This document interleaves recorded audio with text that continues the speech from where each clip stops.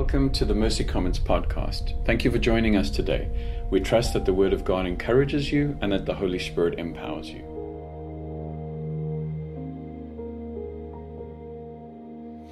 This is Jason at Mercy Commons.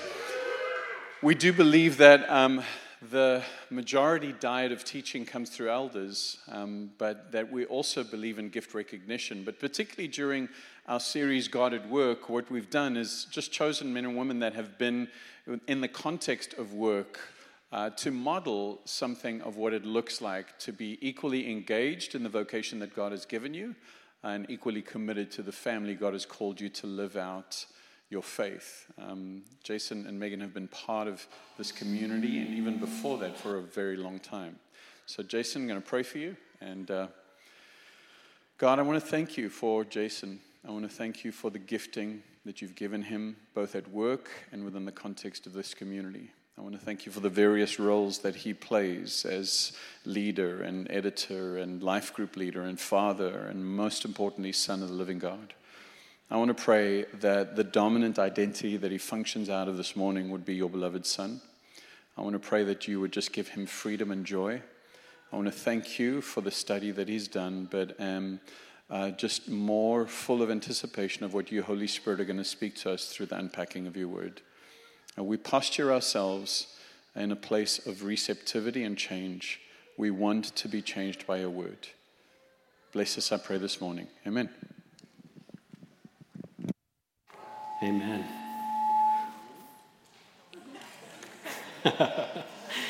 All right. Hey, good morning, Mercy Commons. It is good to be with you this morning. It's a privilege to be able to wrap up this God at Work series that we've been in. I think it's been just so helpful over these past couple of months just to look at what God has to say about our work, this place where we spend so much of our time, and how he uses our work to shape us and how he uses our work to bless the people around us. So I want to start this morning by asking a series of questions of you. And if any of these are true, I want you to go ahead and raise your hand, or you can do like one of the little hand raises. How many of you have ever had a challenging boss? Maybe somebody who had unrealistic expectations. How many of you have ever had difficult coworkers? Maybe somebody who made life a little frustrating for you. How many of you have ever felt out of place at your work because of your faith? Maybe you were one of the only Christians in that setting. Yeah. How many of you have ever felt pressured to do something or been asked to do something that went against your values or against your faith at work? Okay, so it looks like most of us have experienced most of those things, at least at some point in our career. And if you haven't, it's probably just a matter of time before you do, right? So for our scripture this morning, we're going to be jumping back to the Old Testament, and we're going to be looking at the story of Daniel, who is somebody who experienced all of those things and more. Daniel, he worked for a series of challenging kings. He faced hostility from jealous colleagues who didn't just make his life frustrating, but they wanted to kill him. He was repeatedly put in situations where he was pressured to compromise his values, and he experienced isolation because of his faith. And yet through all of that, Daniel, he held on to his integrity. And we're going to see this morning from Daniel's example what it looks like to be a faithful presence in our work, wherever God has called us. So the key theme that I want to draw out for us this morning, the key idea to hold on to is that in the face of pressure, God calls us to be a faithful presence. In the face of pressure, God calls us to be a faithful presence. So before we dive into the story of Daniel, I want to unpack what I mean by that phrase, faithful presence, because I'm going to be referencing it a few times today. Faithful presence is a term that was kind of popularized by this Christian sociologist named James Davison Hunter. He wrote a book 10, 15 years ago called To Change the World. And in it, he argues that we Christians, especially in the West, have kind of four main postures that we take as we approach our relationship with the world. As we're interacting with people who don't share our faith, whether that's in the workplace or in our communities or in politics, we tend to approach those with one of four postures. So one group has a posture of being defensive against the world. They recognize that the values of God's kingdom don't always align with the values that surround us. And this group responds by thinking of ourselves as being in a culture war. There's this combative kind of battle mentality where things are packaged in us versus them terms. We see Christianity under attack, and there's this need to fight back. So that's one group. A second group has this posture of seeking purity from the world. So like the first group, they recognize that the values of God's kingdom don't always align with the values that surround us. But the response here is to disengage from the world, to create kind of Christian bubbles, like little pockets of the kingdom where we can be untainted by the world. And so the focus becomes more insular and inward just on the church. A third group sees our role as being relevant to the world. And for this group, there's a positive desire to be more seeker-sensitive and to maybe show that Christians aren't all culture warriors and we're not all out of touch.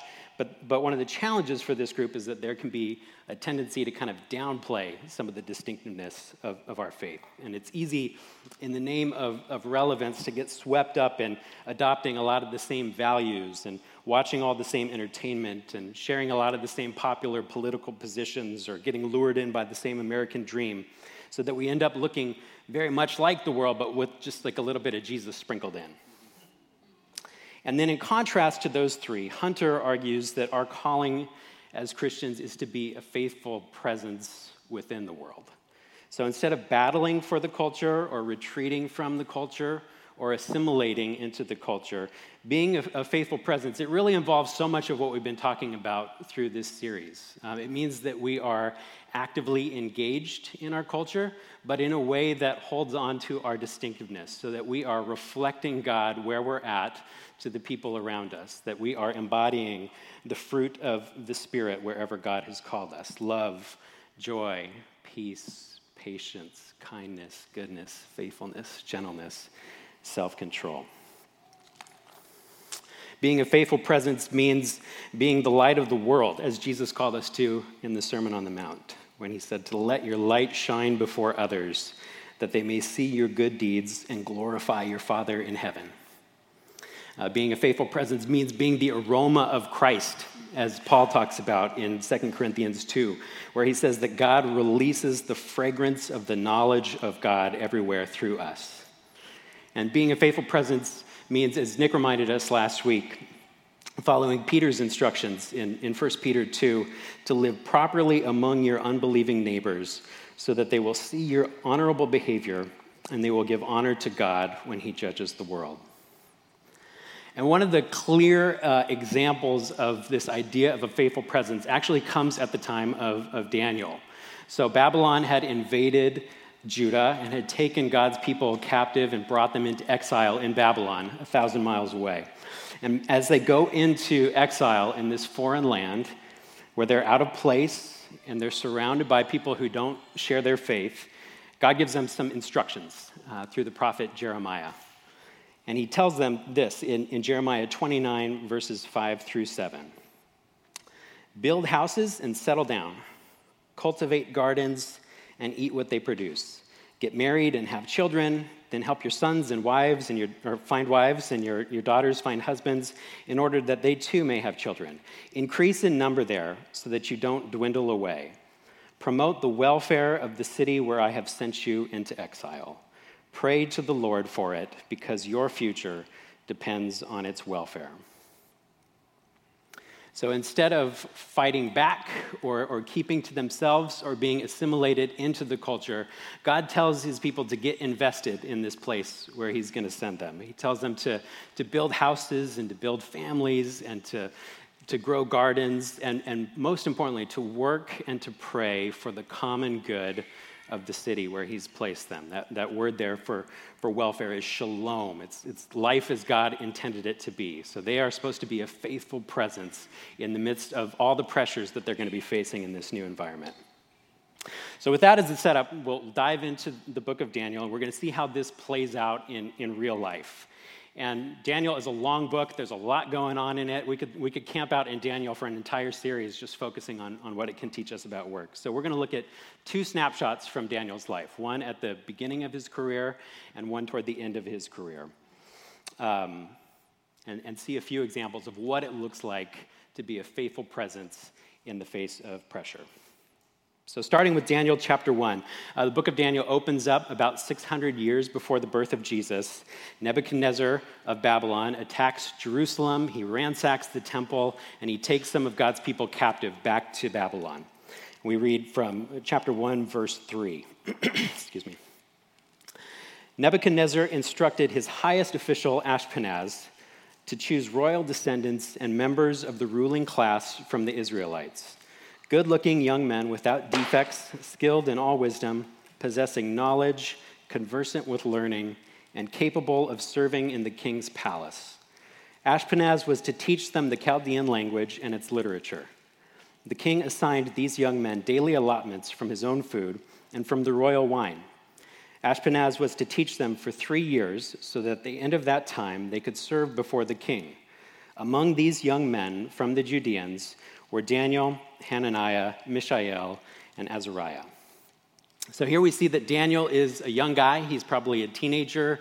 He's smart. He's good-looking. He's healthy. And he and his friends, they're going to be put into this school where they're going to learn the Babylonian culture and prepare to serve the king.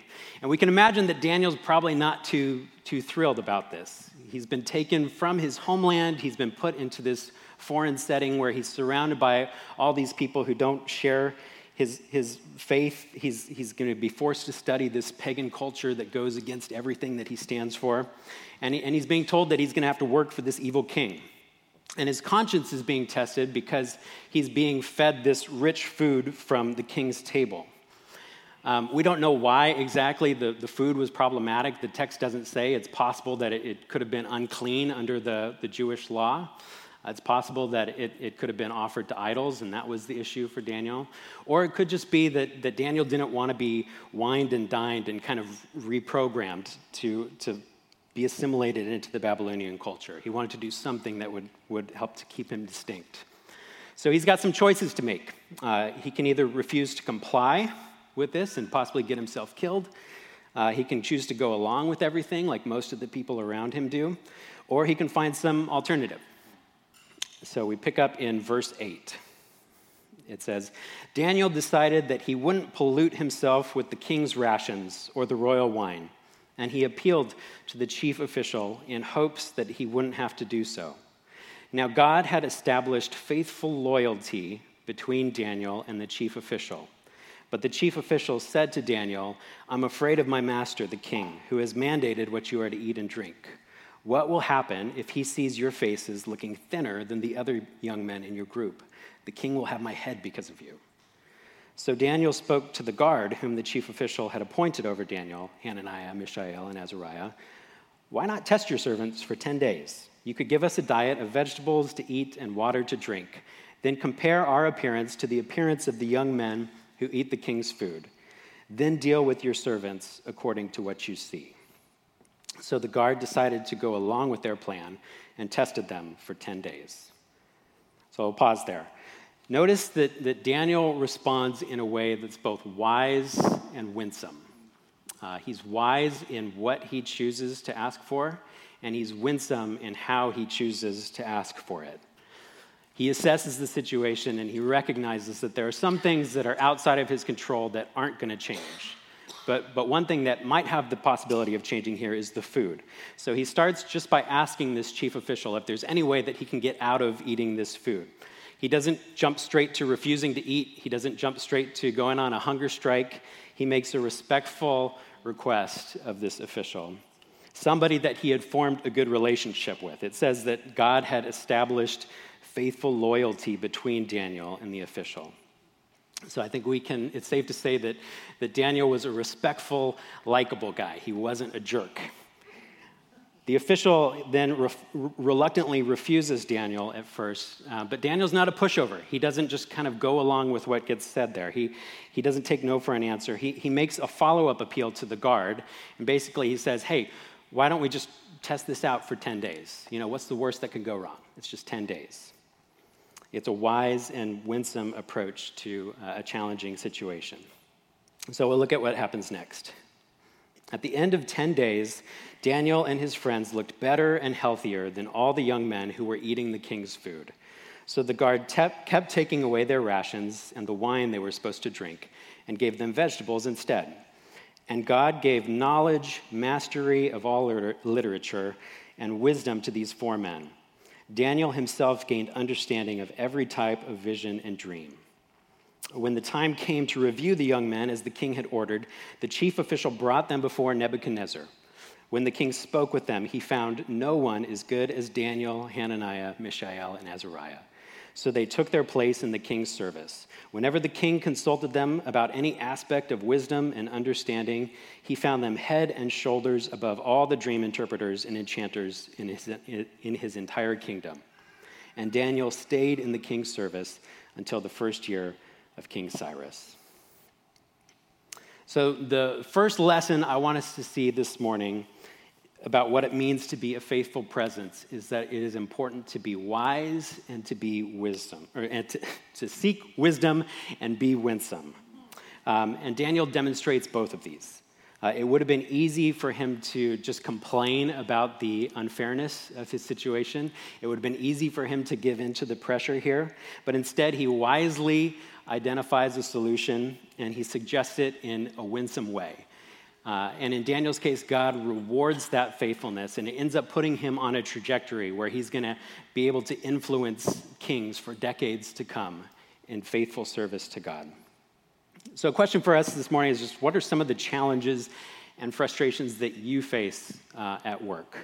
Are there times that you're asked to do things that you don't want to do or you feel uncomfortable doing?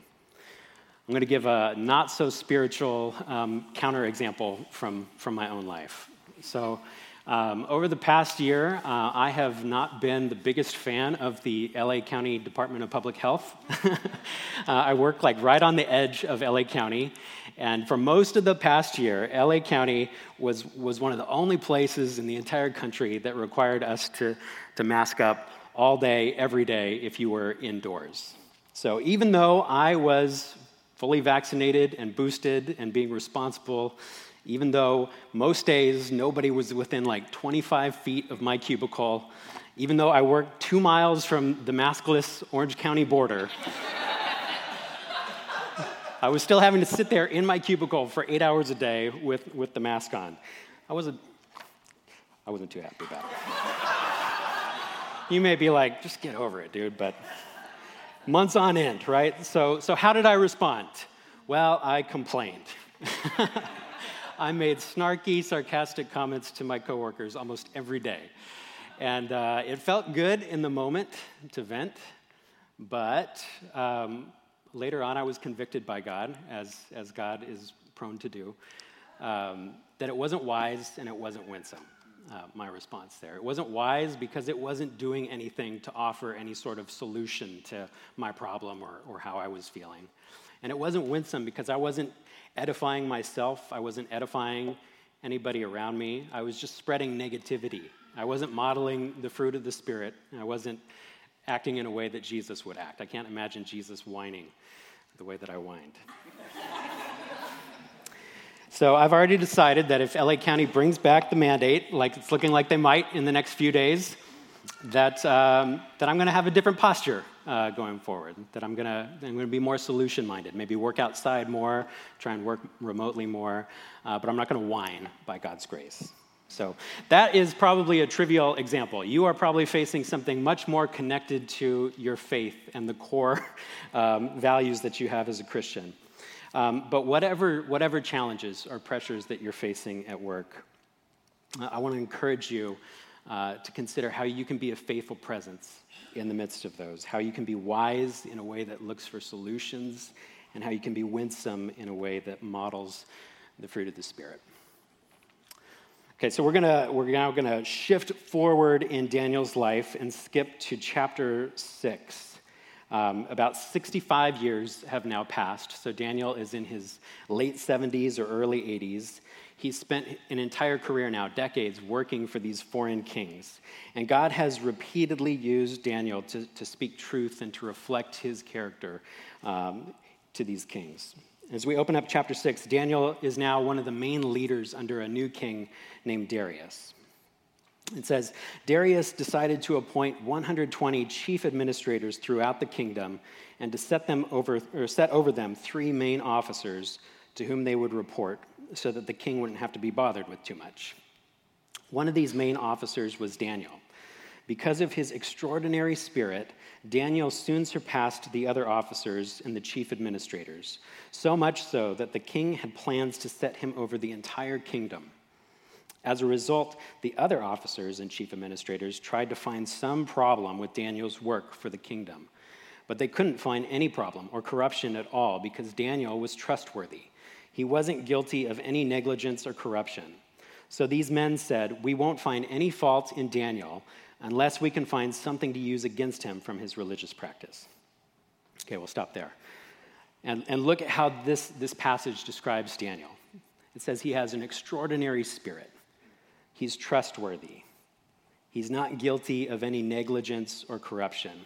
You've got these jealous colleagues who are looking over his shoulder, who are monitoring his every move, and they can't find anything wrong with him. He's so full of integrity, and he's so dedicated to what he does, and he's so good at what he does that he's about to be elevated to leadership over the whole kingdom. And if you read through the entire book of Daniel, you get the sense that Daniel is somebody who is just fueled by confidence in God's character. He's filled with hope for God's kingdom, and he's just full of reliance on God's presence. And that just shapes the way that he lives his life. It just spills out. His hard work spills out as a result. So the second thing I want us to see this morning is that another way that we can serve as a faithful presence in the face of pressure is to model integrity and diligence in our work. John Mark Comer has a great little book on work called Garden City. And I love what he says about this aspect of our work. He says, our job is to mirror and mimic what God is like to the people around us, to show the world what God is like. God is hardworking, so we should be hardworking. God is joyful and eager and proactive, so we should be cheerful and show up 10 minutes early for our shift and volunteer when something difficult needs to be done. God is honest and true, so we should be full of integrity, even when it means less money or no promotion, because we are made in the image of God, here to make the invisible God visible. You're the priest of your office or classroom or home or job site. You're God's representative. I think that's such a helpful and challenging way of thinking about our work, that we are God's representative, that we're the priest of our workplace, mediating his presence to the people around us. I work in marketing at Biola Christian University. One of the things that I love is when we hear back from employers, superintendents and principals and hospital administrators and business owners, getting back to us and the deans telling us that they love hiring our students because there's something different about them. That it's not just that they're excellent in what they do, but there's something about the integrity and the attitude that they model to the people around us. And I think that's encouraging to hear, and that's what it should be, that we as Christians should be some of the best employees out there who are modeling God's hard work, God's integrity to the world around us. So another question for us this morning is that true for us? Is that true for you? As you look at your workplace, what are you communicating to the people around you with the way that you work? Is it obvious from your integrity and your hard work? Is it obvious from your emails and your interactions, the things that you're creating, that there's something different about you? Is God spilling over into the work that you do? Okay, we'll pick up the rest of the story in Daniel 6. So we've seen that Daniel's colleagues resent him. We've seen that they can't find any dirt on him. And so they come up with this conspiracy. And they go to the king and they convince the king to sign this decree that if anybody prays to anybody else other than the king for the next 30 days, that they will be fed to the lions. So pick up in verse 10. When Daniel learned that this document had been signed, he went to his house. Now his upper room had open windows that faced Jerusalem. Daniel knelt down, prayed, and praised his God 3 times that day, just like he always did. Just then these men, all ganged together, came upon Daniel, praying and seeking mercy from his God. They then went and talked to the king about the law. Your Majesty, didn't you sign a law that for 30 days, any person who prays to any god or human being besides you, Your Majesty, would be thrown into a pit of lions? And at this point, the king realizes that he's made a boneheaded move because he likes Daniel. He doesn't want to throw him in the lion's den. But for whatever reason, in that culture, he was not able to change this law. And so Daniel, there's no choice but to throw him into this pit with lions. So we pick back up at verse 16. So the king gave the order, and they brought Daniel and hurled him into the pit of lions. The king said to Daniel, "Your God, the one you serve so consistently, will rescue you." So they seal up the pit, and the king has this sleepless night, and the next morning he rushes back to the pit, and he checks on Daniel. Verse 20, as he approached the pit, he called out to Daniel, worried, "Daniel, servant of the living God, was your God, the one you serve so consistently, able to rescue you from the lions?" Then Daniel answered the king, "Long live the king. My God sent his messenger who shut the lions' mouths. They haven't touched me because I was judged innocent before my God. I haven't done anything to wrong you either, Your Majesty." So God miraculously rescues Daniel. And not only that, but God uses this situation and he uses Daniel's faithful presence to bring glory to his name. This pagan king is so affected by this experience that he recognizes Daniel's God as the living God, and then he issues this amazing decree to the whole world in verse 25. It says, "Then King Darius wrote the following decree: to all the peoples, nations, and languages inhabiting the entire earth, I wish you much peace. I now issue this command. In every region of my kingdom, all people must fear and revere Daniel's God, because he is the living God. God stands firm forever. His kingship is indestructible. God's rule will last until the end of time. He is rescuer and savior. God performs signs and miracles in heaven and on earth. Here's the proof. He rescued Daniel from the lion's power." And so Daniel was made prosperous during the rule of King Darius and during the rule of Cyrus the Persian. So the final thing that I want us to see today is that being a faithful presence means being prayerfully dependent upon God. For Daniel, prayer was a way of life. We see for him in this passage that every day, 3 times a day, he would spend time praising God and seeking mercy from God for him and for his people. Prayer shaped who he was. And when this law was passed, Daniel didn't get angry and fight back. He didn't get anxious. He didn't comply with it. He just said, "I'm going to keep doing what I always do. I'm going to prayerfully depend on God. And if God chooses to save me from this situation, great. If God chooses not to, that's okay too. But my job is to be faithful to what God calls me to do." I want to tell you a story from early in my career about how I learned the importance of committing my work to God in prayer. I was about a year out from college, and I was working as a newspaper reporter out in the Inland Empire. And I remember coming into work one Monday morning and learning that there had been a shooting the night before, that a high school kid had been shot and killed in his car on a freeway overpass out in that area. And it was something like the 10th teen shooting in just a couple of week period. So it wasn't my story to write. We had crime reporters who were going to be working on that day. But about halfway through my day, my editor came up to me and pulled me off of what I had been working on and said, "Hey, can you help out with this story? And specifically, can you go out and try and find some of this kid's friends so that we can interview them and we can capture some of his humanity in this story?" So one of the problems was that this was a Monday holiday from school, so I couldn't just drive down to the high school and try and catch kids coming out at the end of the day. And I'm old now, so this was the days before social media, so I couldn't just hop on Instagram or Facebook and find any of his friends that way. So I was just going to have to go out and drive and hope that I found some friends. So So I got in my car and I prayed. And I prayed a lot in that job because I felt over my head so often. But one of my go-to prayers that I prayed was just simply, God, I pray that you would guide my steps, that you would give me the courage and the confidence to do this job that you've called me to do, that you would lead me to the right people, to the right interviews so that I can capture the truth. And God, that you would be honored and glorified in and through my work. Just simple, sincere prayer. So I ended up driving to the high school, maybe hoping that even though school was out for that day, that there might be a sports practice going on or something. And there was, but I didn't really find anybody there who had anything to say. So I then decided that I would drive to the freeway overpass where the shooting had taken place. And another reporter had been there earlier in the day, and there hadn't been anybody there, but I thought, maybe now. So as I got there, sure enough, there was 30 to 40 kids who were gathered there along this freeway overpass. So I parked my car on a side street, and I went up and I started talking to some of these kids about their friend.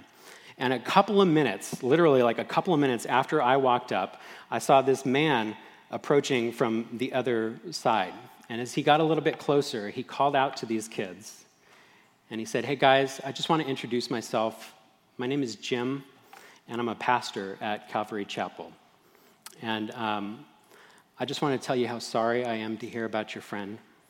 I didn't know him well, but some of his friends went to our church, and he'd come to a couple of surf camps at our church. So I just wanted to come down here and pray for you guys. And I want to let you know, I know that a freeway overpass isn't like the most ideal spot for you to gather, so we're going to open up our church tonight, and I just want to invite all of you guys and any friends that you have to come down to our church, and we just want to make a space for you to grieve and to pray and to share memories about your friend." So with that, he gathered them all together, and they all prayed together on this freeway overpass. So after he finished up, I talked to a handful more kids, and I talked to him for a little bit. And I drove back to the newsroom, and I was just thinking, man, this perfect 20-minute spot for me to be in this place. So I got back to the newspaper, and I walk in, and my boss's boss's boss is standing there, the executive editor of the paper. And this was going to be the top story of the next day. So as I walk in, he says, "So what'd you get?" So I tell him that I was able to talk to some of the friends, and then I told him about this pastor. And to my knowledge, this editor was not a believer. But as I told him about this pastor, he stopped and he said, "You see, there's somebody who gets it." And then he just got like this pensive look on his face. So a few minutes later, he came up to my desk and he said, "Hey, can you get me the name and the contact info of that pastor? Because I want to reach out to him and ask if he can write something for our Sunday paper on how do we respond in the midst of a tragedy like this? How do we make sense of the death of a kid?" I was floored by that. So sure enough, the next Sunday morning, we had this big feature story in the paper with a news update just about this wave of teen shootings. And alongside that big story was a smaller story, guest column, titled "A Pastor's Words," where this pastor was able to share that 350 kids had turned up at his church to pray. And this pastor was able to share the hope that death is not the end. And he invited people to turn to God for comfort and salvation. So I learned from that experience that God wants to use our prayers and our presence for his purposes. I wasn't trying to get God into the paper. That wasn't my agenda. I was just showing up to be a faithful presence where God had called me to be. And somehow, both this pastor and I ended up in the exact spot at the same time. Somehow, this editor felt compelled to give this pastor a platform. And it wasn't maybe quite like Darius issuing a worldwide decree, but for that day, it was like God was taking control of that printing press and saying, "I want to remind people that I'm here and that I care." Daniel knew that prayer accomplishes things. He knew that he needed to pray, not as just a checklist or to-do items, but he was dependent upon God in prayer, and God ended up using him in powerful ways as a result. So how about us? Do you consistently pray for your work?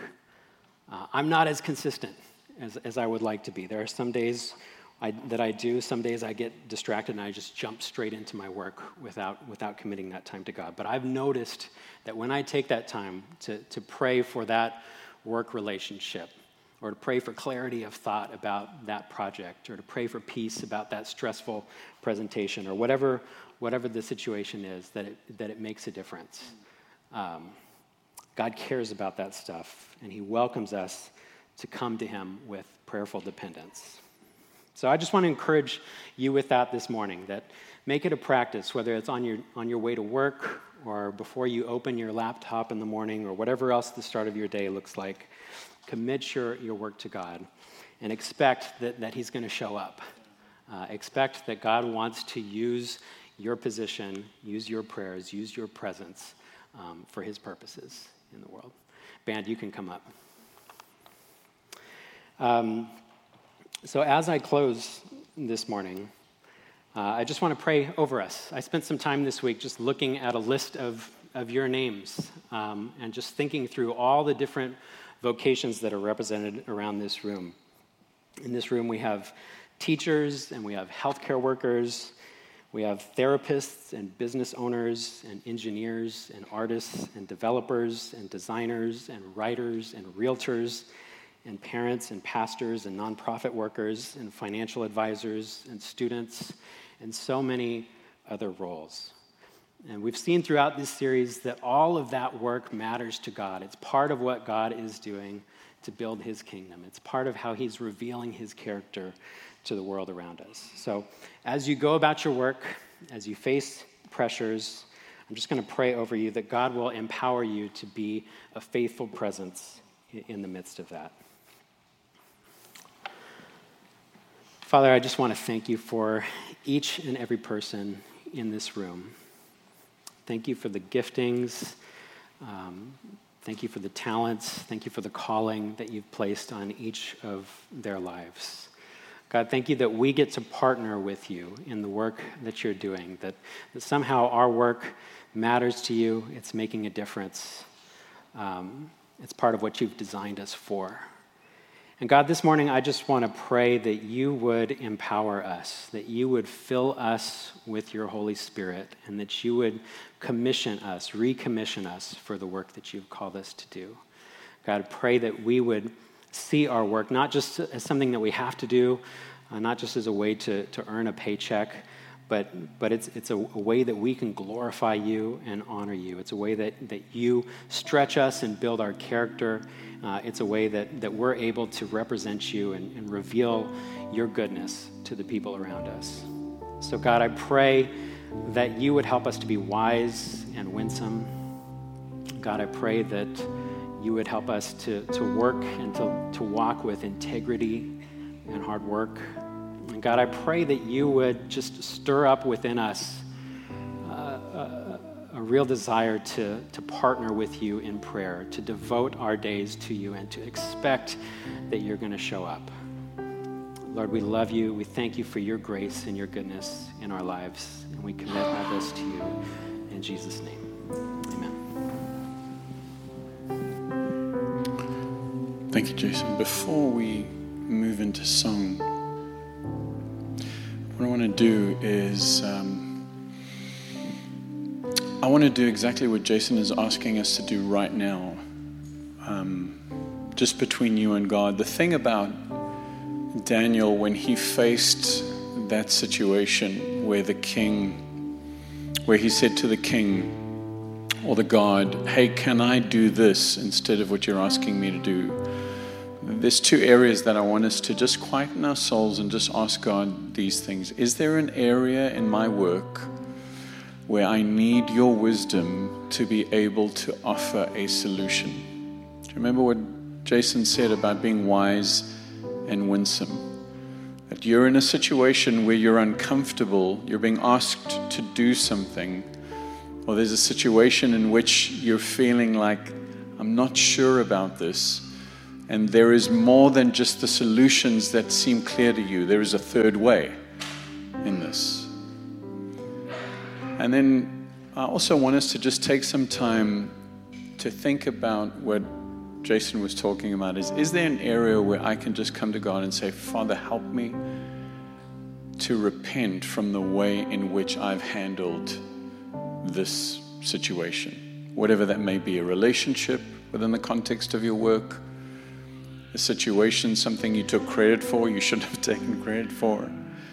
But in a sense in which I want the Holy Spirit to speak to you and say, my son, my daughter, I want to bring you freedom in this area so that as you repent, you can walk in freedom. Now, there's two areas. I want you guys to ask God, can you give me a third way in this situation? Can you give me a third way? And then secondly, is there anything in the context of my behavior, in the context of my attitude, that I need to just bring before you, Jesus, and say, repent, help me to live in a way that is wise and winsome. So we're just going to take a minute. Just close your eyes and ask the Spirit of God to work in your heart in those two areas.